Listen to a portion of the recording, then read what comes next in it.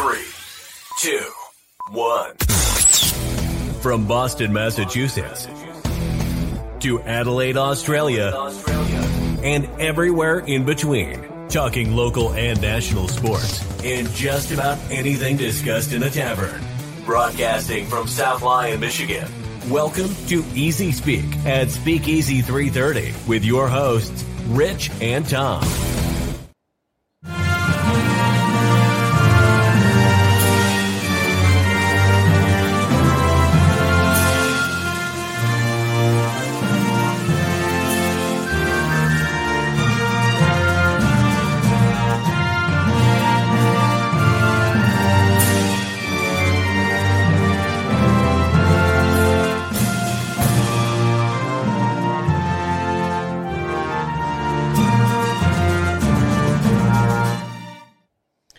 Good evening, everybody. Welcome to the Easyspeak podcast. My name is Tom, and tonight we are celebrating Memorial Day, paying tribute to all the men and women who sacrificed their lives so us idiots can do what we do on a weekly basis. So we're going to pay tribute to them tonight. We're going to talk a little Tigers. They had a really nice weekend up until today. There's Riley Greene has been on a tear. Akil Badoo had a good month of May. And we're going to talk a little bit about AJ Hinch, the work he's been able to do with this team. So DeAndre Hopkins, cut. Where's a good fit for them? We're going to get into the NHL and NBA playoffs. They've gotten very interesting as of late. Tonight is Game 7 in Boston, and then Game 6 in Dallas in the NHL. We're also going to talk about the mailman, Karl Malone. He offed his huge collection of Dream Team memorabilia for $5 million. Pretty cool. We'll talk about that. And we're going to get into what everyone's usual, I guess, holiday traditions are. What do you normally do? Do you barbecue? Do you go out, on the lake or whatever the case may be? And rapid fire. Little different this week. It should be pretty good. And our famous Ain't My Money, Not My Problem. So without further ado, we're going to bring in Mr. Rich Jasper. Rich, what is up, my friend? Hey, Tom. How you doing? Just broadcasting from a new office. A new office, a new home. Exciting. It's starting to come together. Yeah, I got to get used to this because I'm so used to seeing all the sports memorabilia in the background, and it's a blank canvas. So, well, it's something to look forward to as the further out that you get. Exactly. Uh-oh. You know who that is. We all know that sound. Here he is. The man, the myth, the legend. JP the Giant. What's up, my friend? Oh, just sitting here having a cold Sam's Cola. How's it going? So how is that Sam's Cola? I have to ask. It's pretty good. I got the diet version, obviously, for obvious reasons, but it's not bad. What? Did you get the diet because you just got done eating 5 cheeseburgers and you figured you wanted to be somewhat healthy, so you got the diet? Yeah. What is this Sam's Cola you speak of? You try to mix it in there a little bit. It's actually the Walmart version. Oh, it's the bootleg? I think the last one I had was Summit Cola from Aldi, but we're trying something new here. Yeah. Hey, you know what? Anything to save a buck around cost here. Effective, that's for sure. So awesome. Oh, I'm sitting here thinking it's like Samuel Adams, like a Sam Adams Cola. I'm like, what is this? And then so you were at Wally World and you picked yourself up a sixer of the old Sam's Cola. I got it. I got you. Oh man. There you go. There you go. It looks like the old RC Cola. So JP, you went to the Tiger game yesterday. What was the atmosphere like there? Yep. I thought it was pretty good. We got down there around noon for a 1:40 first pitch. I felt like there was a lot of people out. We went over before we went in, where I walked 8 flights of stairs and had to catch my breath before I drank the 2 beers I drank. But overall, you had to earn it. It felt really good, man, and the way it should be. It's the minute this town gets any taste of winning, they great to be a part of, and the atmosphere was good, especially for a holiday weekend. You figure most people are out of town, so they said all weekend long it was good there. I really enjoyed myself. Definitely going to be looking to go back for more. Well, good. And that leads us into our first topic. It is the Motor City Kitties. Like I said in the intro, they had a pretty nice weekend, taking 3 of 4 from the White Sox. Excuse the train in the background. Live internet TV, you never know what you're going to get. So, but as I was saying before the Canadian Express rudely interrupted me, 3 of 4 from the White Sox. Big weekend for Riley Greene. Big weekend for Akil Badoo. Definitely a lot to look forward to moving on. We'll start with you, Rich. Do you think that Riley Greene is now kind of over that hump, that slump that he was in, from like the second half of last season till the first probably month of this year? Do you think he's over that? Yeah, definitely. I think that last year when he went out for the injury and kind of never really got back to his composure or to his speed. Now he's kind of finding his way, and he's producing numbers. I think he's batting just below 300 or at 300. He's also he's hitting the hell out of the ball. His fielding percentage is good, as you can see from the stat line that's up there. 5 home runs, 18 RBIs. That really, when you look at that, it really doesn't look that impressive, I'll say. But given the time that he's been making those hits, they've been very timely. And I think not too far behind him is Torkelson. He's really he's coming up behind him, and he's really starting to get acclimated to it. I mean, he's hitting the ball hard. Everybody's like, well, he's not getting on base. But if you got a guy whose exit velo is 110 miles an hour off the bat, yeah, and I mean every hit he's getting, I mean he's absolutely scorching the ball. They're going to fall into place. His hits are going to come. Yeah, JP, touch on that a little bit. I know I think we just lost JP. He was having some internet issues. He must have Drew's internet. But I guess I was going to say.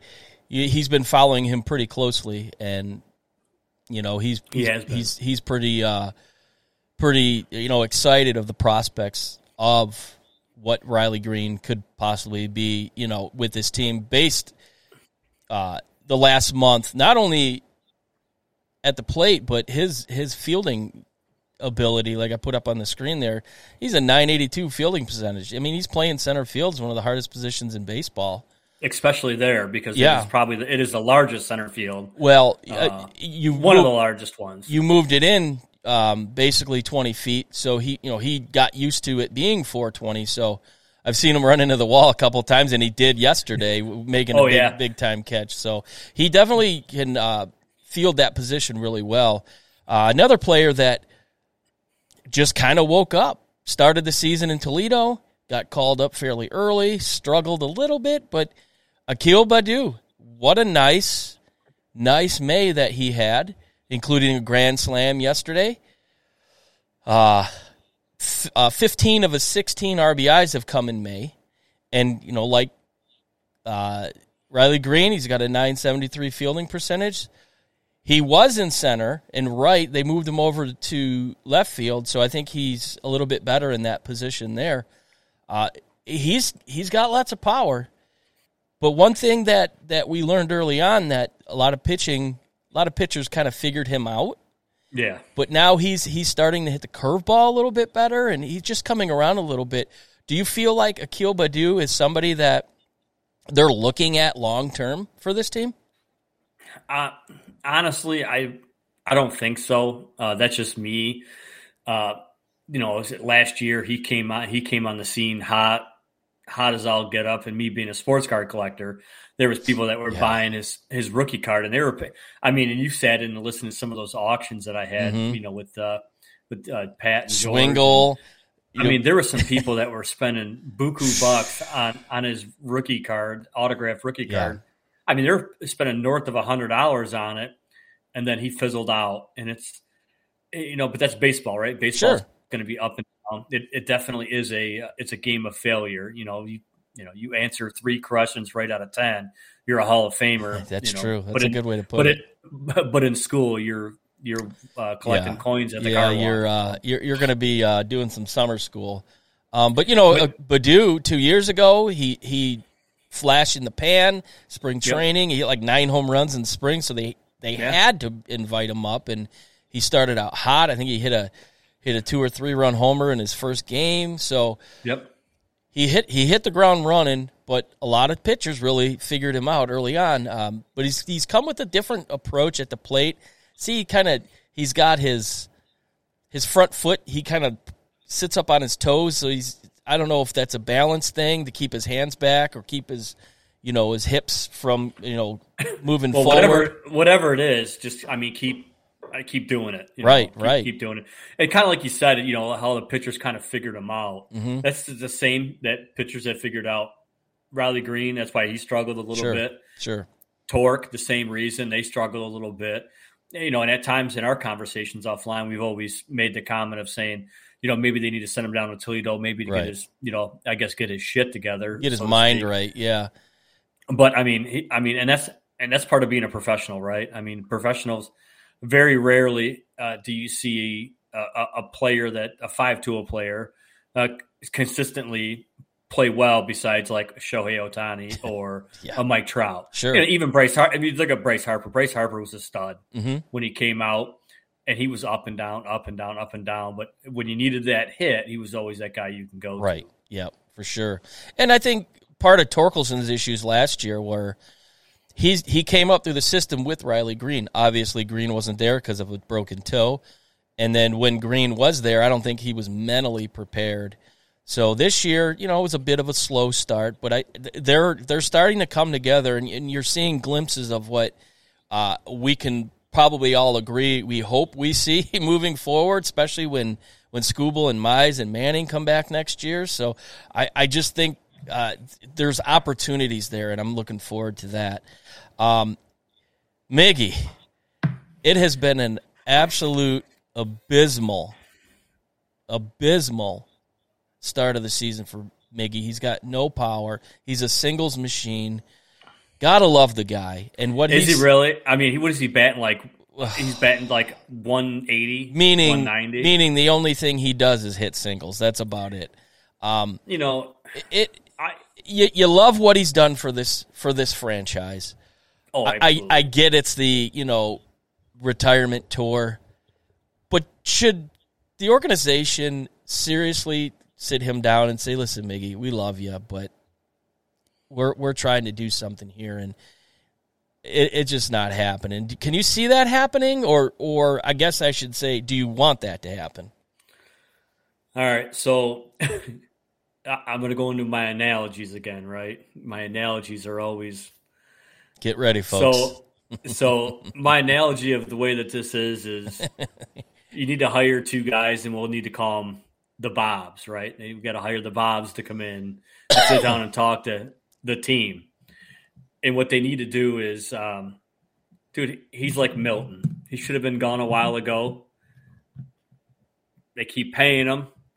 He keeps showing up. Mm-hmm.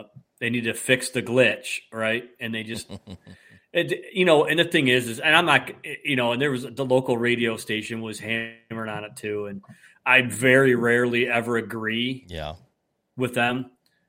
but I agree with him on this one. If you're trying to make your ball club better, you got a guy who isn't producing for you anymore like you expect him to, right? Sure. And it's kind of like it's time to like say, hey, you know what? If you want to ride with the team and collect your free gifts while you're hitting every town, come on and hop on the plane. But it's time for you to go. I mean, what it boils down to, it's like, these famous people. Think about the royal family. Queen Elizabeth died. Her funeral was like 2 weeks long. It's like, this is pretty much what they're doing to Miggy. They had to put that old lady on ice. His career's dead. Yes. And you're just parading. You're parading him around so everybody can get, say farewell. Right. It's a shame. The only difference is he's not in a coffin. He's on the baseball field. Obviously, he's playing DH, so you're taking that away. But yeah, I mean, it's just where they're at right now. I mean, they're a stone's throw away from Minnesota for first in the Central. Yeah, were they 2 games out? They're 2 now after the loss today. But they're right there, and I guess that leads to my next question. I think we're all pretty much surprised where they are. This is the best they've been in the last 3 or 4 years. Last year they came out with all the hype. Everybody thought that they could possibly win the Central, and they did absolutely nothing. Unfortunately, there was a lot of injuries involved. But this year, I mean, I don't think anybody gave them a chance to do anything. And they're 2 games under 500, but I thought they would be closer to 20 at this point. So looking in the future here, where do you see them, say, the All-Star break? Do you think there's a realistic opportunity here that they could possibly be making a run for first place by that time? So, yes, I think there's a possibility of them making a run for first place, but let's take a step back. The AL Central it's terrible. Garbage. It's garbage. Because, I mean, honestly, I think the only way any team from the AL outside, I don't think there's any team in the AL Central that would make it as a wild card team at all, because the East is absolutely powerhouse. The last place team in the East would be the first place in the Central. So that kind of goes to show you where the strengths in the American League are.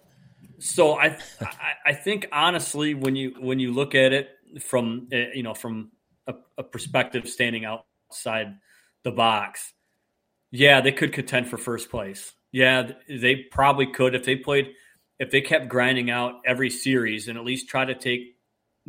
All of them you're just not going to do, but at least you can take at least 1 or 2 games in a series, a 3-game series, or even split. Sure.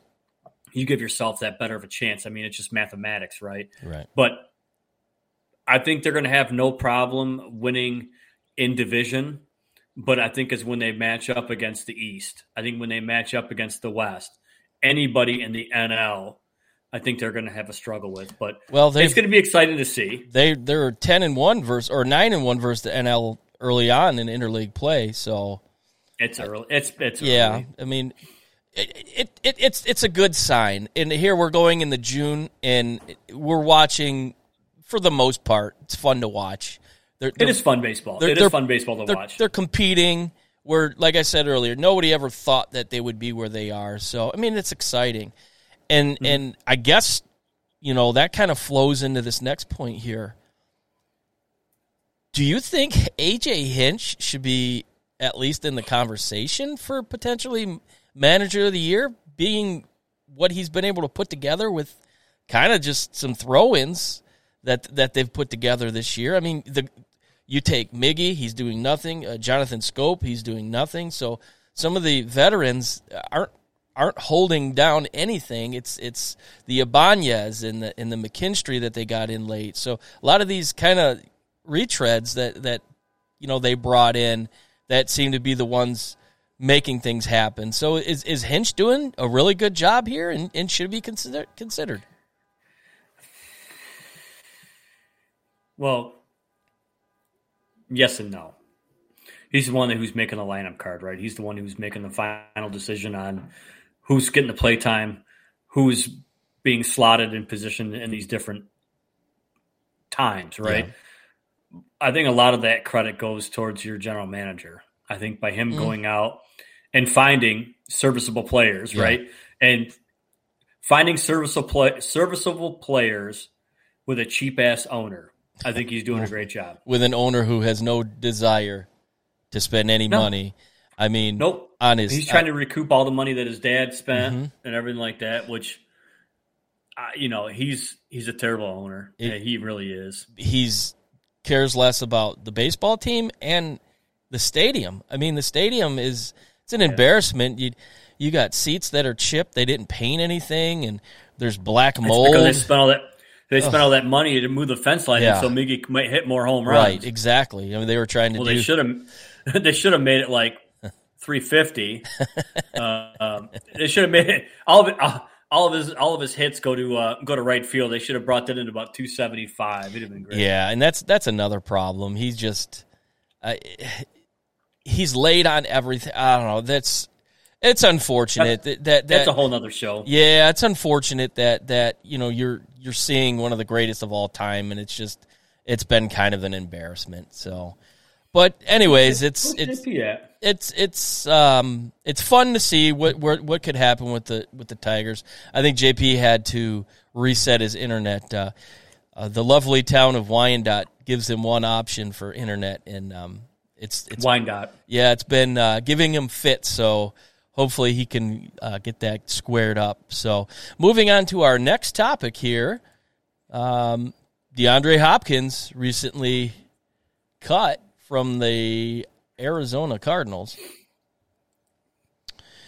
And there's some potential landing spots, that he could go. Hearing a lot of rumors. What do you think, Tom? Where do you think he's going to land? The logical place for me is Cleveland, because he's got history with DeAndre Hopkins. Cleveland is desperate. You mean he's with Deshaun Watson? Who did I say? You call him DeAndre Hopkins. Oh my gosh! Yeah, I hope Hopkins has. What? Yeah, Hopkins. Oh, rub and tug Watson. But there you go. Yeah. So got his cock clean. Yeah. Did he do got his cock clean? He might have did the little flip. Yeah.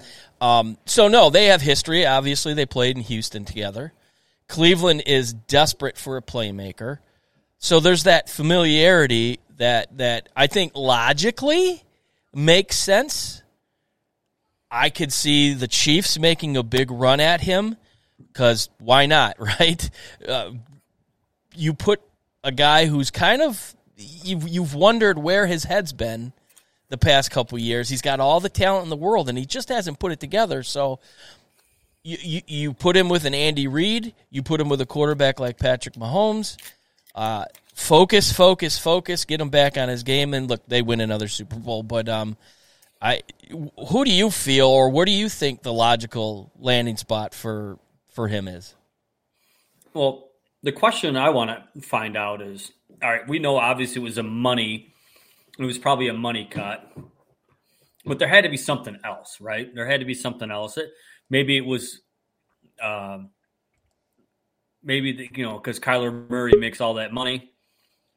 Maybe he was like, well, maybe him and Kyler didn't get along, so they just got rid of him. I mean, yeah, that could be the case. Everybody's talking about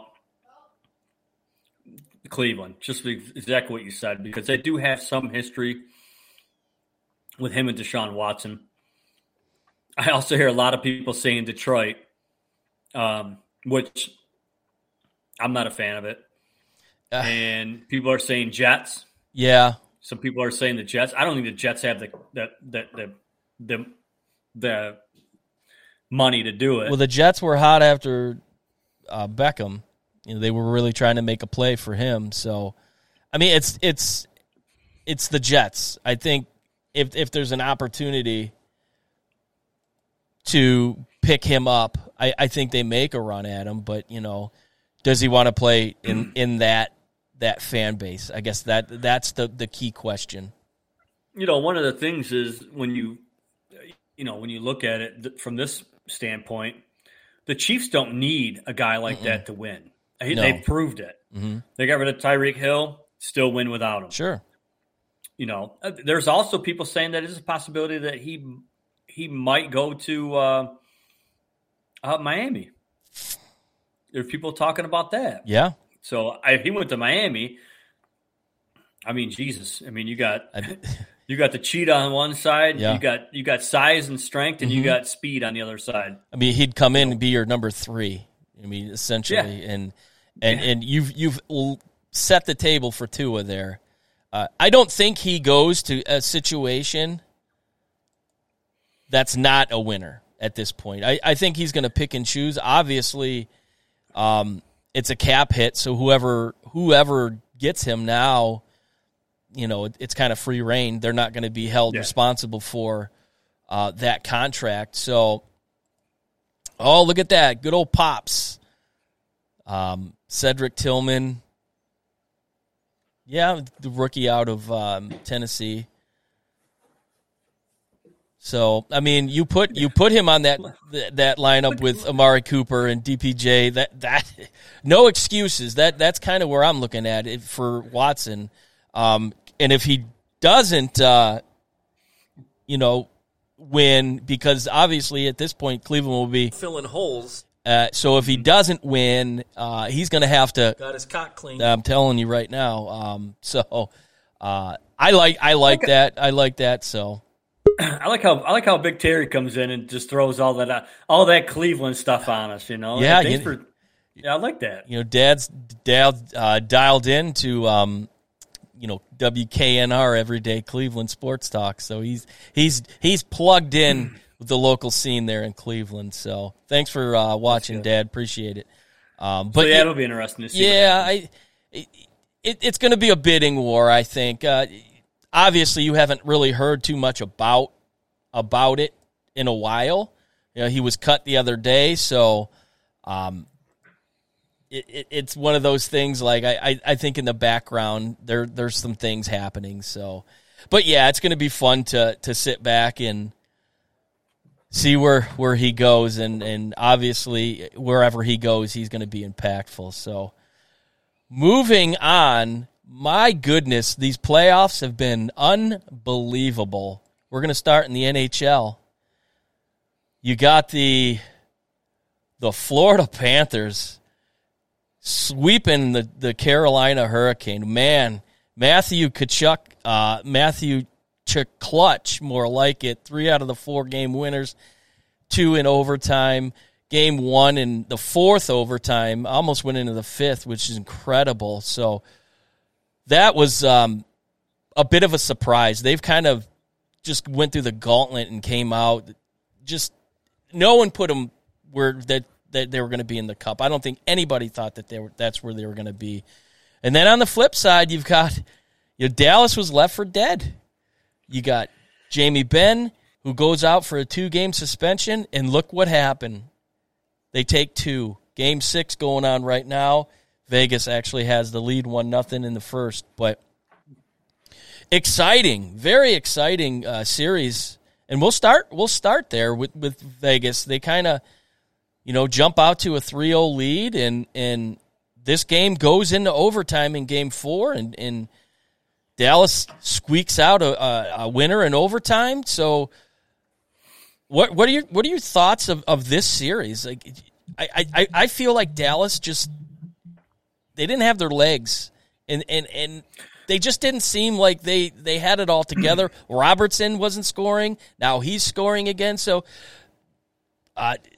he's got 5 goals this series. And he had 2 coming into it. So, well, I'm telling you right now, this is how 2-0. Yeah, if you look at the score, right? Yep. So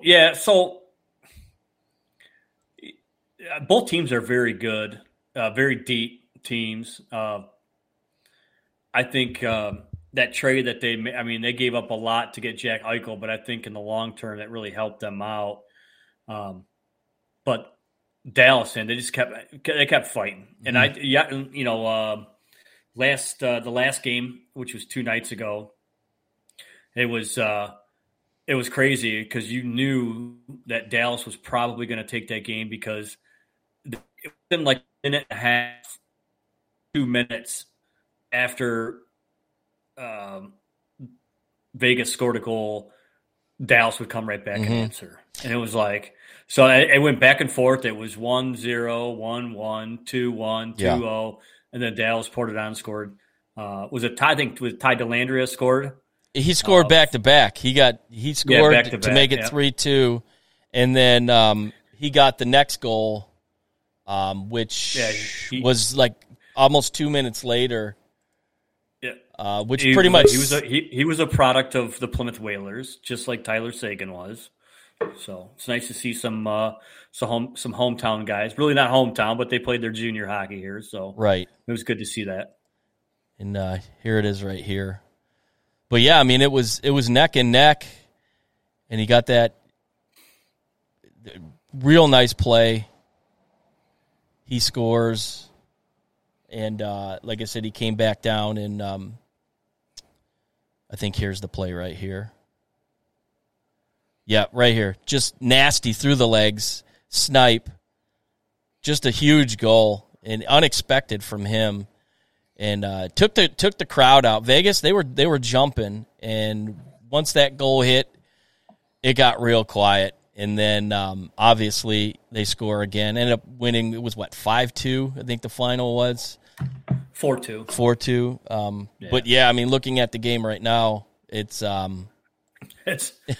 looking good right now. But we know what 2-goal leads in hockey seem to be like. So it wouldn't surprise me in the least that Dallas finds their way back into this game. But I do want to hit on another situation that happened, like I said earlier.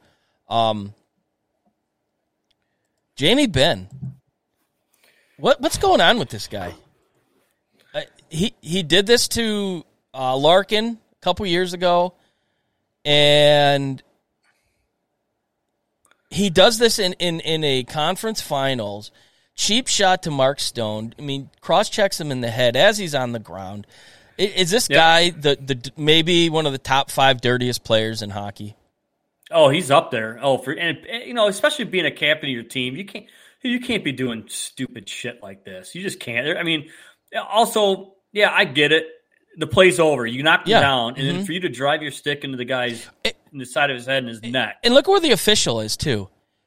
Did he think he was going to get away with that? There's the linesman standing right there. It's like you just took, like you say, he's the captain, and he's supposed to be setting the example, and he's doing stuff like this. Do you think the two games? It was like within 2 minutes of the beginning of the game. It's not like it was. Dude, the game just started.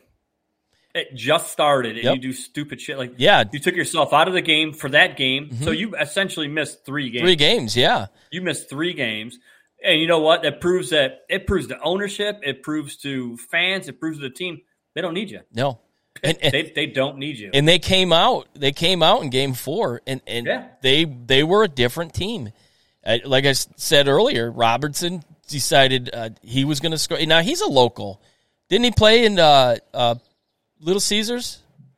I believe so. I think he's a local kid, but I mean he's a dynamic scorer, and he's put it up in this series. So 2-0, like you said. There's just under 9 minutes to play in the first. We'll see how that game goes as we move on. And everyone's I guess lovable team to follow, the Florida Panthers.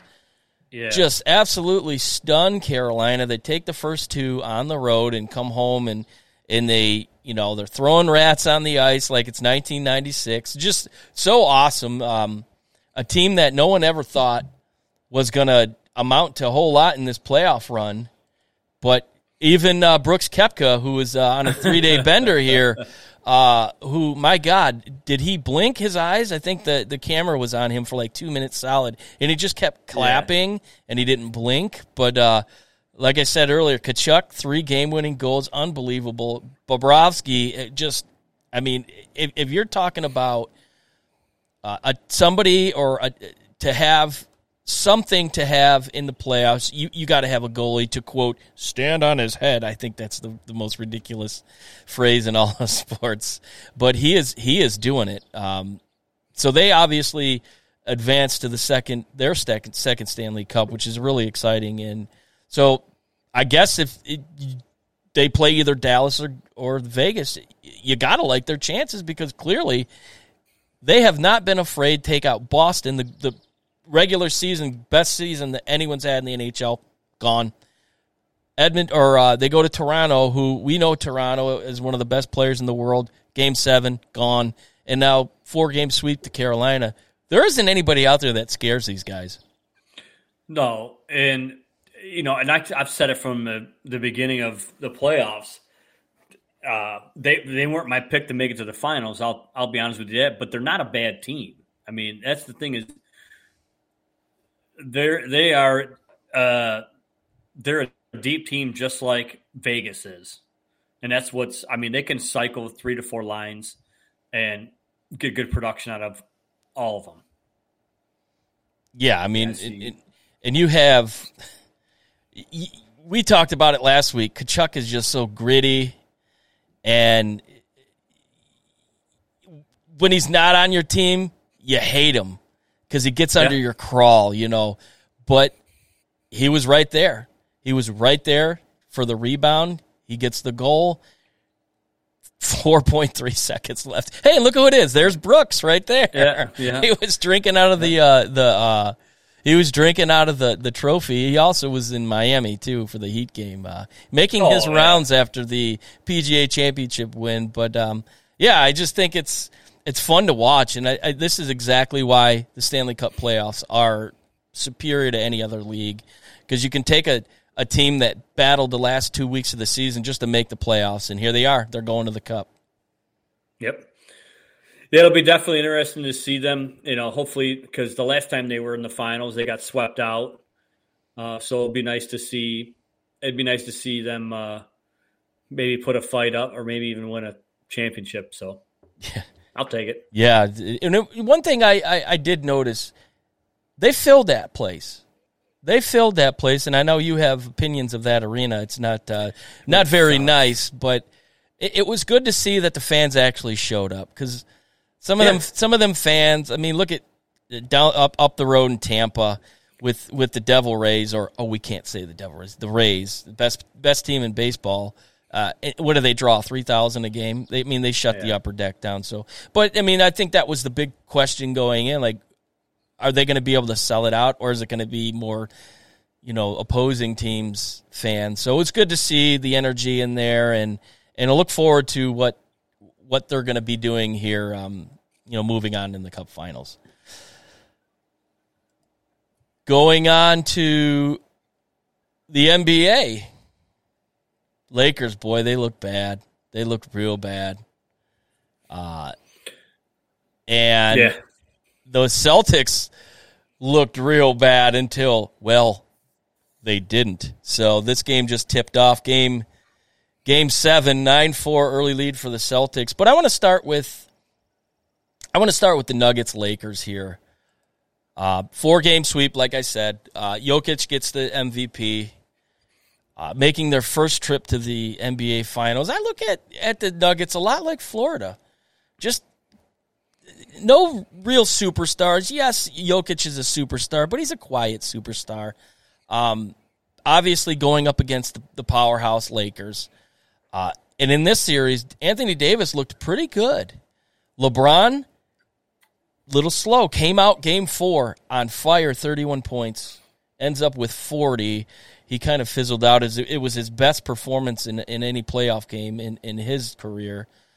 So I guess we're looking at a situation where, LeBron hinted that he might think about calling it quits. Do you think this is a possibility with him, or is it just LeBron being LeBron, just trying to stay in the headlines when he knew they just got swept? Honestly, if you look at it, the guy has pretty much never had a break ever. Every time there's been a couple seasons where he hasn't gone deep. I think he's worn down, to be honest with you. I agree with that. I think he's worn down. I wouldn't be surprised if he does a Tom Brady retirement, right? Go on a 2-month vacation. Yeah, well, you know what? He could go and retire and then come back next year. Yeah, when his son leaves and wherever his son, he's made it very clear that he wants to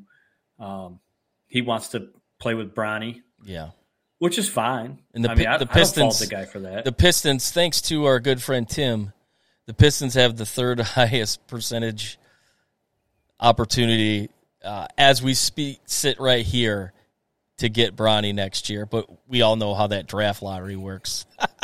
Yeah, we know how that works. Yeah, right. But, I don't, when it comes to that, he didn't play bad. I think it came out. Didn't he say he was injured too?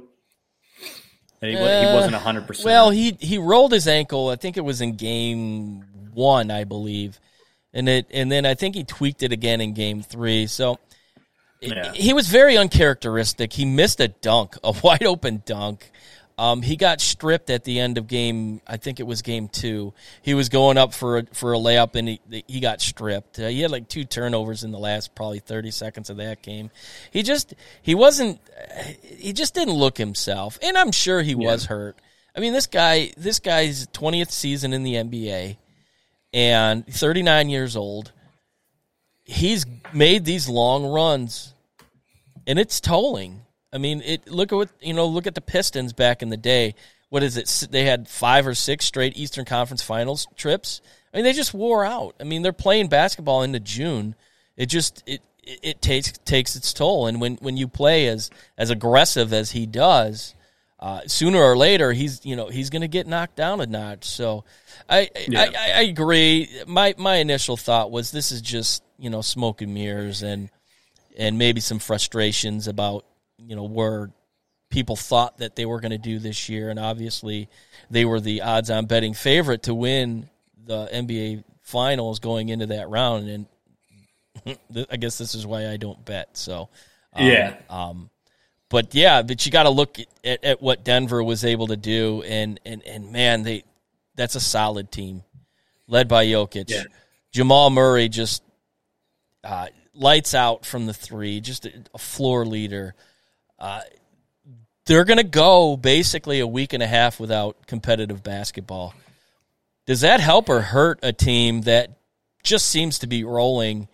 I look at the 2006 Tigers. They were rolling, and then they had 7 days off, and the momentum kind of shifted. So do you think that's a situation where this layoff is going to hurt that team? I don't think the layoff is going to hurt them. I think what's going to hurt them is they're playing a team from the East. I mean, the Eastern Conference is absolutely stacked this year. I would rather play Boston in the finals as opposed to playing against Miami, even though I'd like to see Miami win. But Denver's got to be hoping that Boston is their matchup. I think given the cachet behind every time Miami goes deep into the playoffs, they're always a contender to win. So right. I would definitely take my chances against Boston, but I don't think the team is. I don't think that the layoff is going to hurt them, but I don't think it's going to be beneficial for them either. I think this is going to benefit Jokic. He's 7'2". And he plays at such a high level. He's a madman on the court. So I think when you give him an opportunity to rest up his legs, that could be good for him. But ultimately, it always scares me when there's that long layoff. And coming into Game 4, the next series we're going to talk about, we thought both teams were going to have a week and a half layoff. Yeah. But not the case. What a crazy series. Boston, man, they were left for dead. Go to Game 4, they squeak one out, and a lot of the players were talking, don't let us win Game 4. What happens? They win Game 4. Yeah. And they absolutely mollywop them in Game 5. And then Game 6, slightly controversial at the end. Why they put an extra 0.9 of a second on the clock, I am not sure, which ultimately led to this here. Unbelievable play.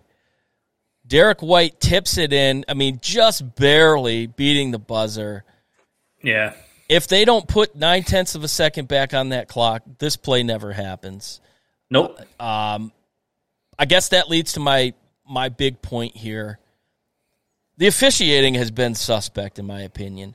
There was a lot of calls on Miami, and they just weren't calling them for Boston. Little bit of a discrepancy with free throws. And then ultimately that extra 0.9 of a second. And I was reading an article today, said, the Celtics coach challenged it because he didn't think it was a foul. They changed it to a foul, 3-point opportunity, and then they add the time on the clock. So very questionable as to why they did what they did, but it led to their winning, which was unbelievable. Just an unbelievable finish and only fitting for the way this series and now ultimately is going. Like we've talked about before, no team in NBA history has ever come back from 3-0. Ironically enough, another Boston team did it several years ago. The Red Sox, down 3-0 against the Yankees, come back and win. They end up winning the World Series. So the Boston luck of the Irish mojo might be coming into play here. Obviously, Game 7 on the parquet floor in Boston. Do you think we're going to see history tonight? For Denver's sake, yes. But I think Jimmy Butler's going to show up tonight.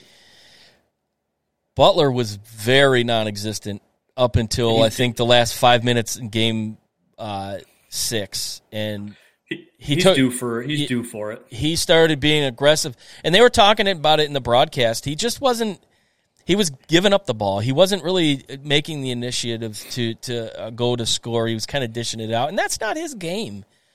He started being a little bit more aggressive, got to the free throw line, hit the 3 huge free throws, which I think a lot of people thought was going to be the game winner. But you know what? There's still a lot of time, and being able to inbound from half court helped them. So if Butler kind of plays his game, they're up by 3 now with just under 3 to play. They're up by 5 now, so 16-11 with just under 3 to play in the first.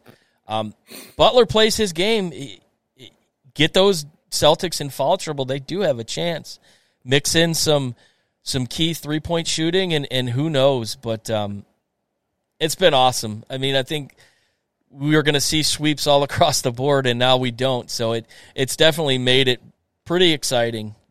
Pretty exciting moving on. So we'll see. I think the graphic here, home teams win 75% of the time in Game 7s. I mean, this is a different situation for Boston here, obviously being down 3-0. But I've got like keys to win for Boston. They got to keep doing what they did in the last game. They were just hitting huge 3-pointers. When Miami would go on a run, they just stopped it with a 3. And they were getting the ball down low to Williams. A lot of offensive rebounds, and they got to stay disciplined, stay out of foul trouble. And then on the flip side, for Miami, they can't give up those offensive rebounds that lead to usually 3-point shots. You got to have Duncan Robinson hitting those big threes. He missed 2 huge ones in the last 2 minutes in Game 6, and the bench has to put a little bit more work on. And so for Miami to win this game, Rich, what do you feel needs to happen?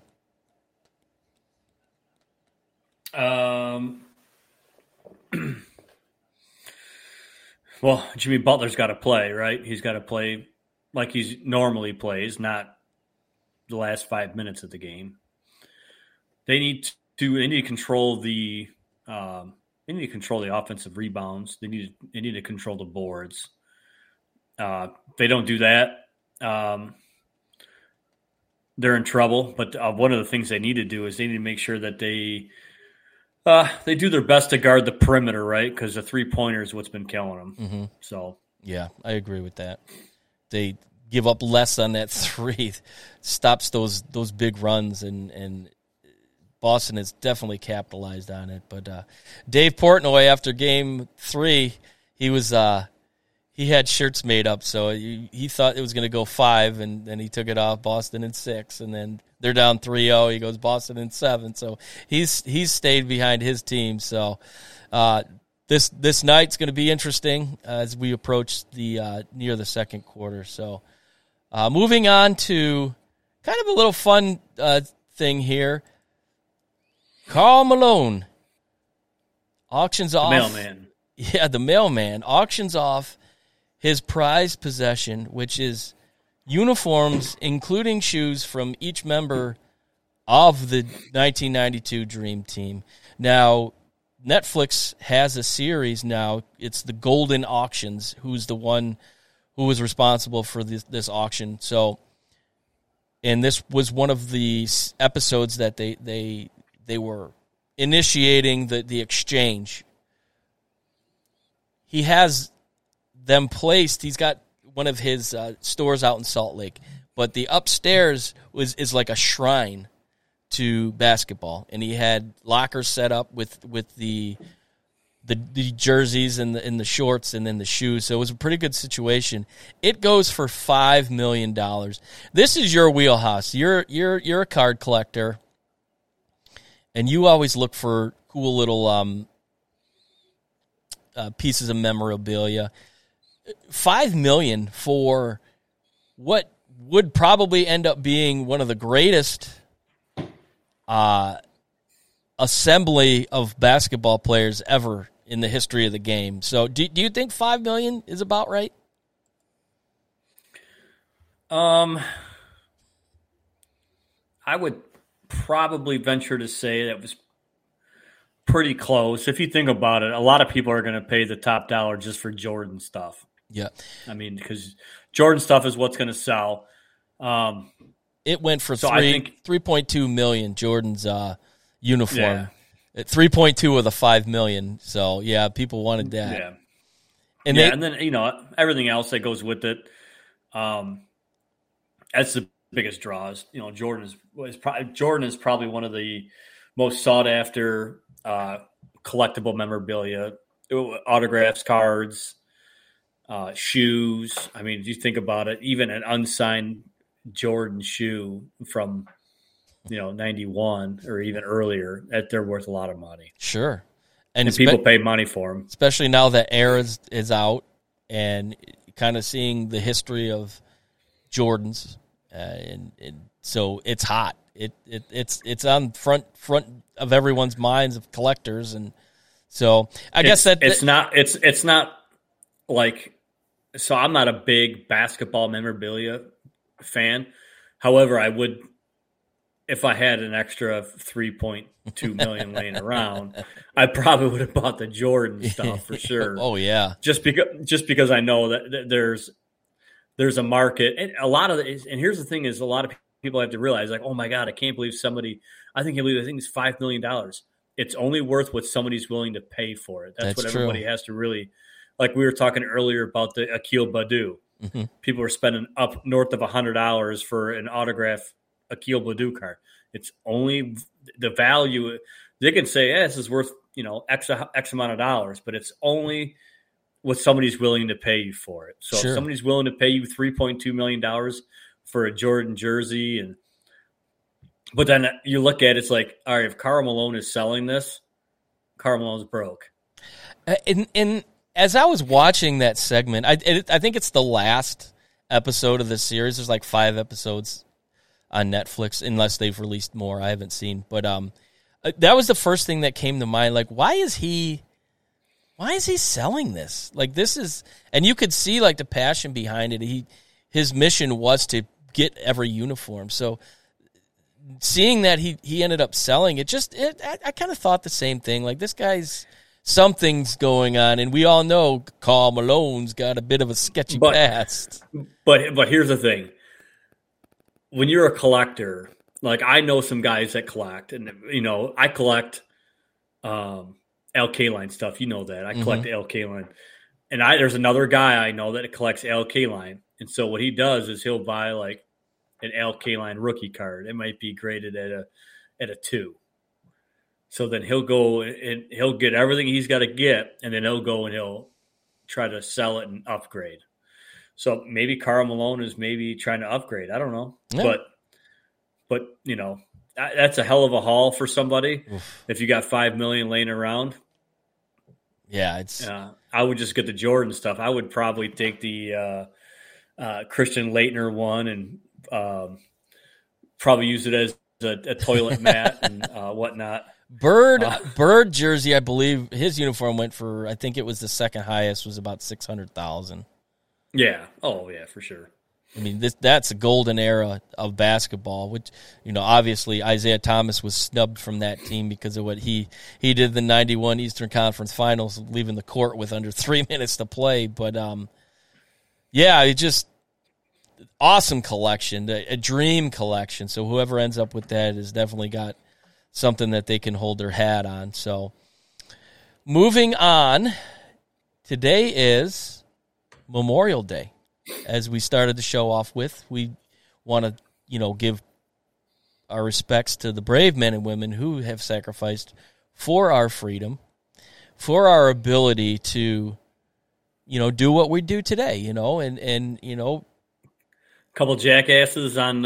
Yeah, I mean, it's awesome, and I don't think they get enough credit, and I think people don't, you know, pay much attention to what we do have in this country and who is to credit for it.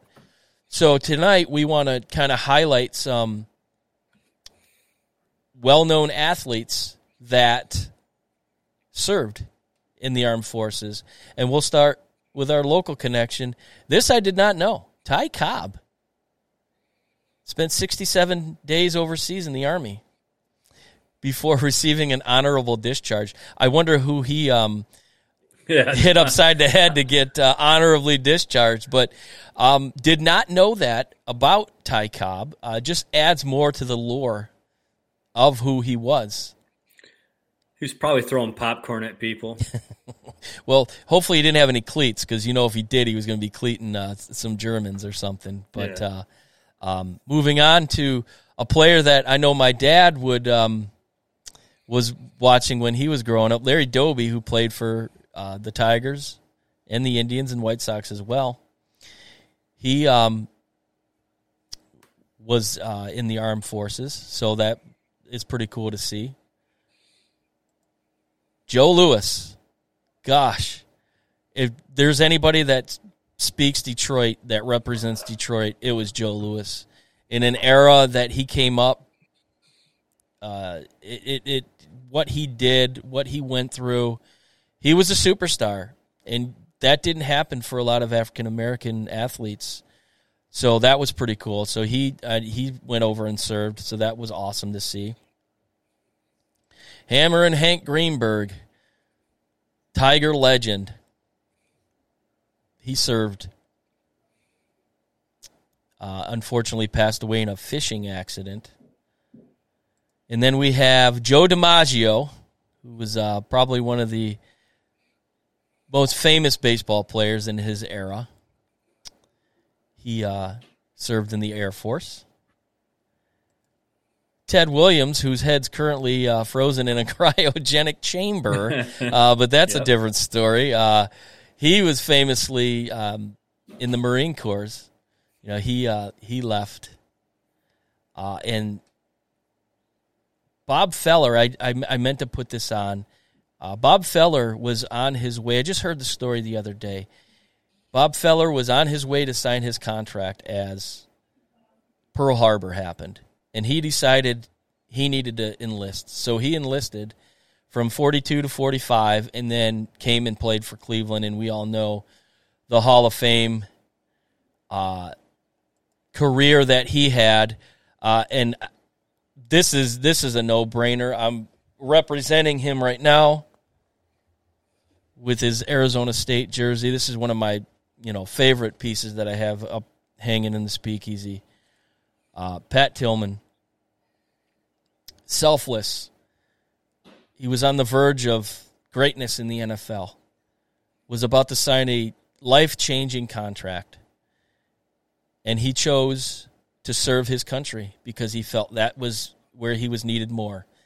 And due to some circumstances that I don't think have really ever come out, he lost his life, friendly fire in Afghanistan in 2004. And man, that story rocked the world when that happened. And in this day and age, I think looking in the World War II era, the Korean War era, a lot of baseball players, that they played baseball, but they had careers outside in the off season. So it wasn't uncommon to see a lot of these athletes going off to war, signing up, because baseball and sports weren't looked at like they are. But today, a player, Pat Tillman, who, if he was still playing today, he would be a superstar. To say, you know what, this football thing is frivolous. There's bigger things, and I need to be a part of it. So unbelievable. What are your thoughts on Pat Tillman? I mean, yeah, like you said, there's a lot of questions on what happened, regardless of whether it was, people feel as if though it was more of a friendly fire type thing or like that. The man decided to forego giving, like you said, a life-changing contract, right, to serve his country. And there's not many people who would turn down that opportunity. That guy turned down millions of dollars to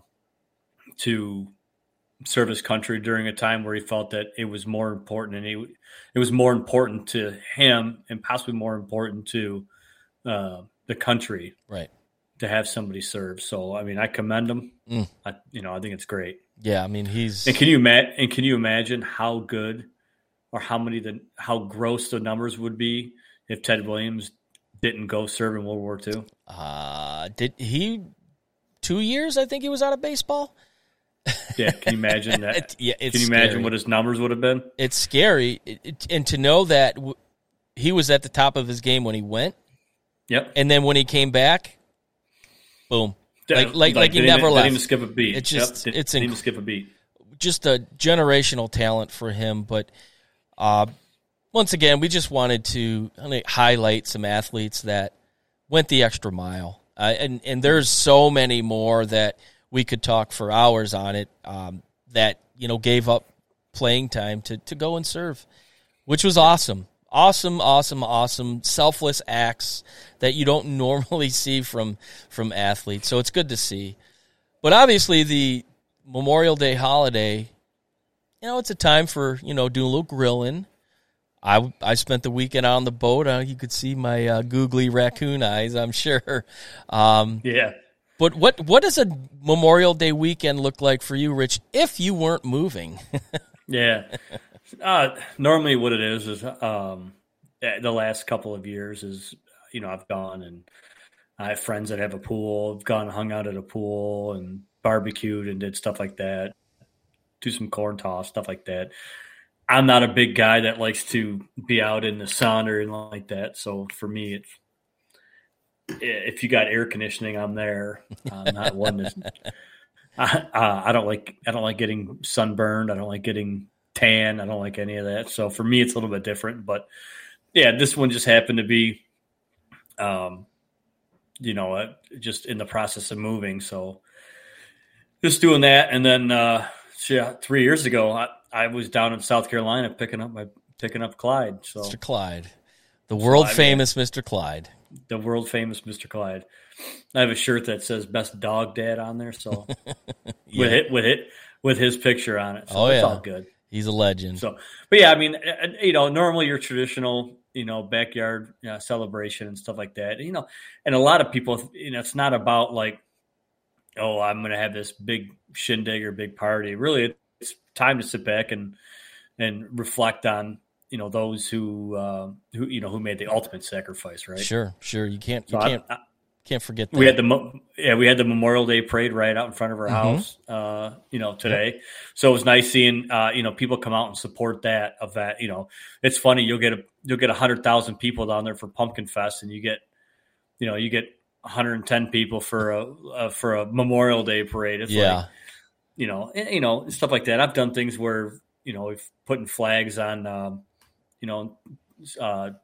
grave sites and stuff like that. So, I've done that too. So, yeah, that's awesome, man. That's awesome. Obviously, we are now the official start of the summer, even though I do believe, June 21st or 22nd? Yeah. Is the official start, but we all know that it starts Memorial Day weekend. The big question in the state of Michigan, where does up north start? And I saw the other day on Twitter, a lot of the Detroit Twitter people were, and this comes up every year, where's the official start of up north? Is it the Zilwaukee Bridge? Is it Frankenmuth? Is it Mount Pleasant?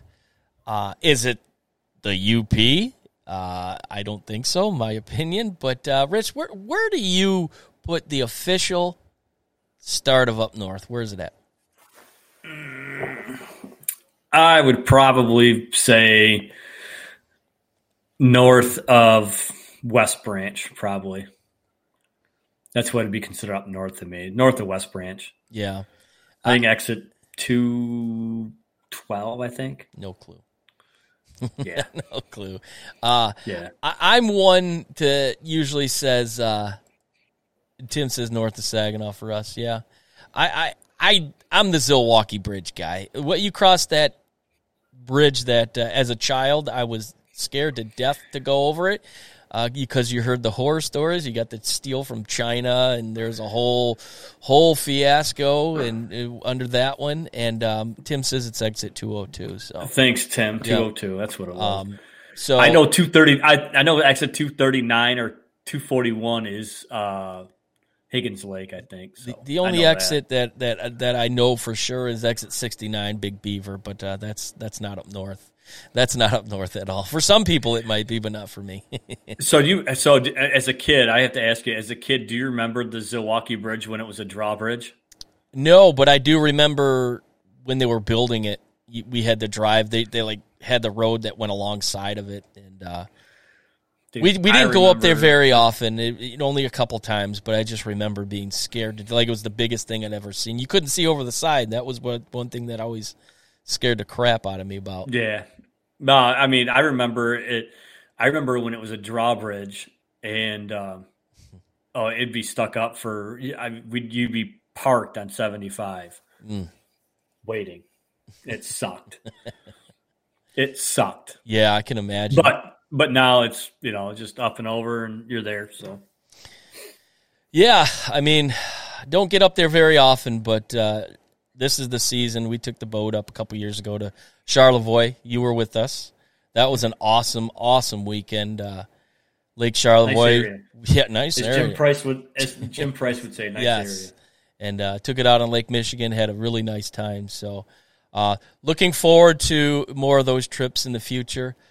But moving on to our newer segment here.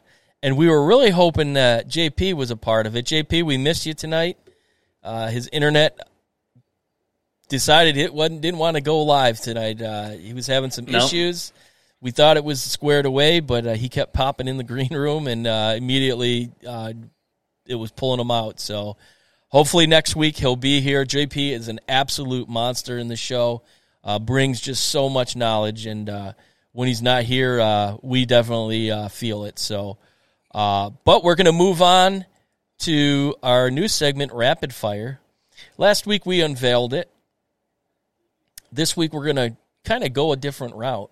So I'm going to flash a logo on the screen, Mr. Rich, and you tell me the first player that comes to mind when you get it. And here's a hint. You were watching me doing this earlier today while I was doing pre-show production. So I think you have an idea of some of the teams that I'm going to flash up. So the first one here. Peyton Manning. The one and only. That's a good one. This one could be good. I'm curious what your answer is going to be on this one. Oh, man. I'd probably say Drew Brees. I'm going to go old school. Bobby Hebert. Bobby Hebert, famously Michigan Panther, brought the Saints back in the late 80s. Who was the kicker from there that had the Morton Anderson, the duck bar? No, I'm talking about the guy that had like half a foot. Oh, Jan Stenovich or Jan something. Yeah. I know if Pops is watching, he would. Morton Anderson, I like that. Yeah. Reggie Bush, yeah, he was. Yeah. Well, that he probably more known for another team that logo's coming up here in a minute.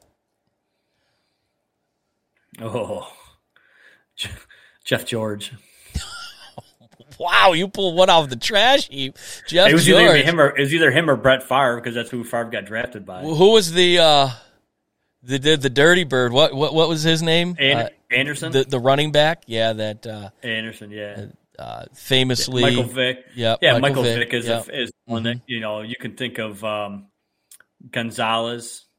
Tony Gonzalez, yes, one of the greatest tight ends in history. So here's the next one.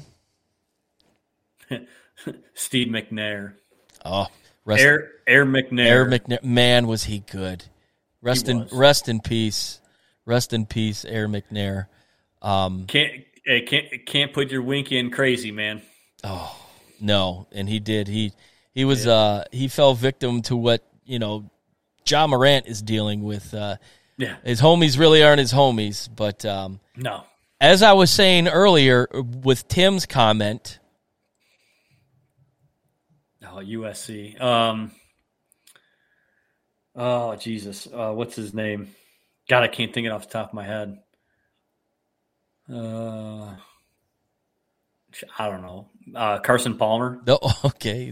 Well, if you look on the screen, there it is right there, Reggie Bush. I'm not Reggie Bush. I'm not. I can see all his comments. He keeps Mike Williams. Nobody cares about Mike Williams.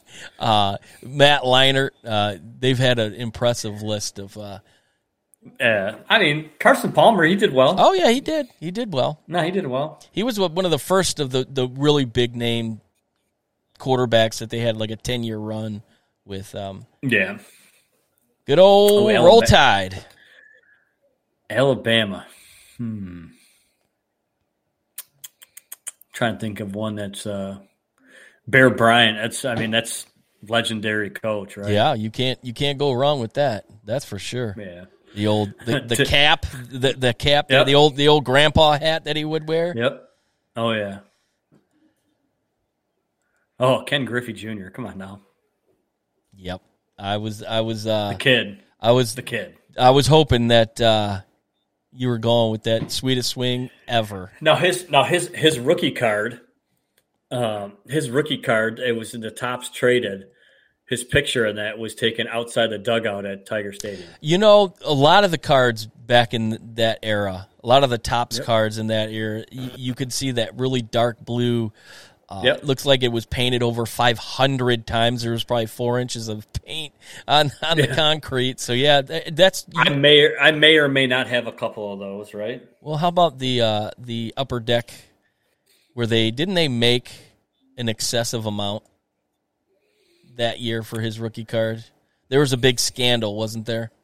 Yeah, I'm sure there was. I probably have 5 of them in different variations. So. Yeah, but he's a legend. All graded. Nice.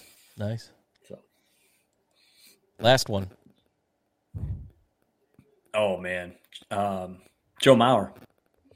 Good one. Or Frank Viola. Kirby Puckett. Jack Morris, or Paul Molitor. The list goes on and on and on. Puckett was an absolute machine. Yeah. Yep. What was he, like 5'6", 5'7"? But man, could he jump! He would steal home runs left and right. Just a legend. Maurer and Justin Morneau. Yep. He had to retire from concussions. He would have been a Hall of Famer probably. Joe Maurer. Morneau. I think Morneau. The Eminem brothers. Yeah. You know that Joe Maurer, a fun fact, is that he was heavily recruited to play quarterback for Florida State.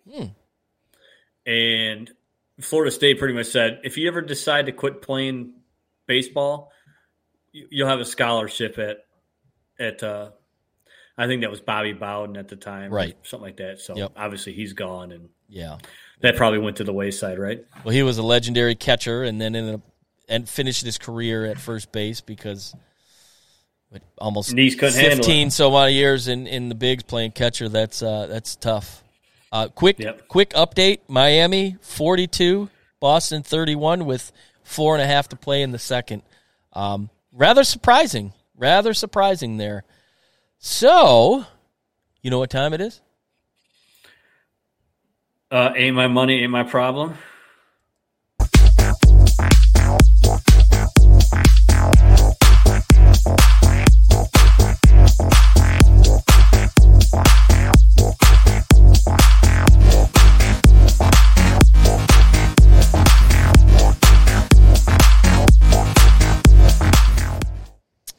Yes, you are correct. This is our fun segment where we give you the pick. You turn around, go on those apps, make it, win a few bucks, and hey, who knows? Throw us a little line here. Hey, you never know. Rich, you were ill-prepared last week. Like we sprung this up on you like it was a big surprise. Oh, what are we doing here? I'm not sure. Yeah. Are you ready today to give the pick? Because obviously it ain't your money, so it's ain't my problem. You got it. What you got this week? All right, so this week, tomorrow, I got the Padres playing in Miami. I'm going to go the over under. I'm going to go the over 8. I think the Padres are overdue for some offensive power here. So I got it. It's like plus 100 on the FanDuel. So I'm going to take the Padres and the over 8. Did you happen to see Tatis in New York the other night? No, it's terrible. They were heckling him. In the terrible. outfield. They were terrible to him. And he was just like, I don't know, and he was making some gyrations with his hands, and it was like, what does that say about a player that is just giving in to these fans? Like, where's his head? Does he need to be a bit more focused, or is it just the way he is? He might need to be a little more focused, right? I could, especially after missing all of last year for being an idiot. So yeah, I mean, that's a team that has so much talent, and they just haven't been able to put together. So good pick here. I'm going to stay close to home. I'm going to go tomorrow night here in Detroit. We didn't really hit on it with the Tigers earlier. Alex Faedo had a 10 strikeout performance on Thursday, his last outing. Tigers get shut out today. Abysmal showing. Generally, they do pretty well after games that they've been shut out because they've been shut out a lot this year. I like the momentum Faedo has going in, although, Texas's pitcher, I can't think of his name right now. He's 4-1 with the ERA under 1.5. But I like Detroit here. Give me the Perez, right. Give me the Tigers money line. Now, it's a 3-leg parlay here. Over-under runs in the first, under 0.5. And the first to score a run was the Tigers. So those 3 legs was a plus 425. So I've got confidence in my Tigers, and hopefully they can pull it out and get back on the winning track. Now they're 2 games under 500. So Tim's making a bold prediction to win the AL Central. We did speak on this in the first segment, Tim, so if you go back and watch the beginning, I posed the question to Rich, excuse me, where do you see the Tigers we won't say at the end of the season. We'll say at the All-Star break, where could they be? Are they in the mix? So go back, check it out. I think you will agree where our estimation is. So with that being said, we're going ahead and close this bad boy out tonight. Again, JP, man, we miss you. Hopefully you can get this internet situation taken care of because, man, are you good with the show? So I'm going to go with you, Rich. You got anything, closing thoughts today?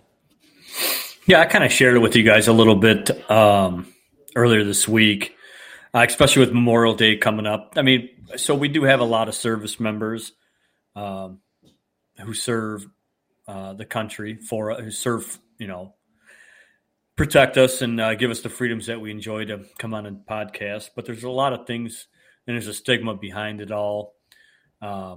Is PTSD. Mm-hmm. It doesn't just only happen to our men and women in uniform. It also happens to police. It happens to fire. Mm-hmm. It happens to anybody who's had anything traumatic. And the only thing I really want to say is that if you ever feel like you're the only one there and nobody will help you, there's always somebody there that'll listen. Yep. There's always somebody there that'll help. Mm-hmm. I'm a firm believer that the power of conversation means a lot to certain people, and kindness is infectious. Oh, if you're, no question. If you're kind and you treat everybody with a good heart, positive things can happen, and it can change a lot of people's lives. I know that my family's been affected by PTSD, and let's just put it at that. Just, if anybody ever needs to talk, anybody ever seek help, call me, send me a message. Mm-hmm. That type of thing. So send a message to the Easyspeak Facebook page. I mean, we are responsive, and if we can help anybody, we would be more than happy. Yeah, and never feel like you're alone. There's always somebody there. So, and that leads to one of the things we've talked about, off camera. Some of the ideas that we've had moving forward. Obviously, we're a sports podcast, but there's more to life than just sports. And being men, I think you nailed it. It's a perfect word. The stigma, the mental health stigma. Men have a lot of pride, and sometimes it's hard to swallow it. And they deal with a lot of issues, and they're afraid to come out. They're afraid to express themselves because they might feel like they're less of a man. And I think absolutely. I think a lot of men deal with that, whether it's in their career, whether it's in a relationship. So what we're going to do moving forward, obviously, it's downtime in the sporting season. Summer is usually just baseball, ramping up for college and NFL. But we're gonna unveil a new segment here in the coming weeks. It's going to be called the Misunderstood segment, and the miss is going to be men in society. And we're going to hit on a topic each week. Like I said, whether it's a career situation, how to handle kids, relationship-wise, did something happen? We want to help somebody. I want to be able to have this platform maybe reach somebody that wouldn't normally listen to us or watch us. So we're going to move on to a new aspect of our creativity. And we come from different walks of life. We're going to bring on guests that have similar situations that they'll be able to bring to the viewing audience, to the listening audience. So we're going to kind of turn a page in the evolution of the Easyspeak. We started 3 years ago, just a couple of bumbling idiots talking sports sitting at the Speakeasy Bar. I think we've really become a different entity, and now we have ability to be on a platform where our message might be able to reach some people. So look for that in the coming weeks. I'm really excited about it. Rich kind of made a comment. JP made a comment in his closing thoughts last week that just really sent my mind into overdrive. And, I've dealt with some things in my time, and maybe my story can resonate with somebody else. So I look forward to that. I'm super excited about the potential that has. But moving on, next week's going to be a fun show. I'm looking forward to it. We're going to have a guest on. His name is Matt Cowan. He is a former minor league umpire, and he used to be a relative of mine. I still consider him family. He's a great guy. He's got a really great story, a weight loss story. So we're going to kick off this segment with him. Lost a lot of weight to become an umpire, and he did it. He set his mind to it, did it. Now he does Ironman challenges, and he does these long-distance gravel road bike tours, races. It's incredible. He's an inspiration. I look forward to having him on the show. So we're going to have him on. Obviously, the finals in both leagues are going to be underway. NFL is 365, 24/7. So there's bound to be news. Who knows? D-Hop might end up somewhere. So we'll talk about that. But with that being said, guys, thank you so much for watching. Thank you so much for listening. My mic doesn't seem to want to work tonight. Don't forget to like and follow us on all the socials. That really helps us out, gets the word out. Look for more reels we're putting out throughout the week. But definitely go and tell your friends, tell your family, give us a follow. And we look forward to seeing you again right back here next week. We'll see you guys. See you. Thank you for listening to another episode of Easyspeak at Speakeasy 330. You can find us on Facebook, Twitter, and YouTube. You can also catch us on Apple Podcasts, Spotify, or wherever you get your podcasts. We look forward to catching you right back here next week for another fun-filled episode of Easyspeak at Speakeasy 330. Cheers.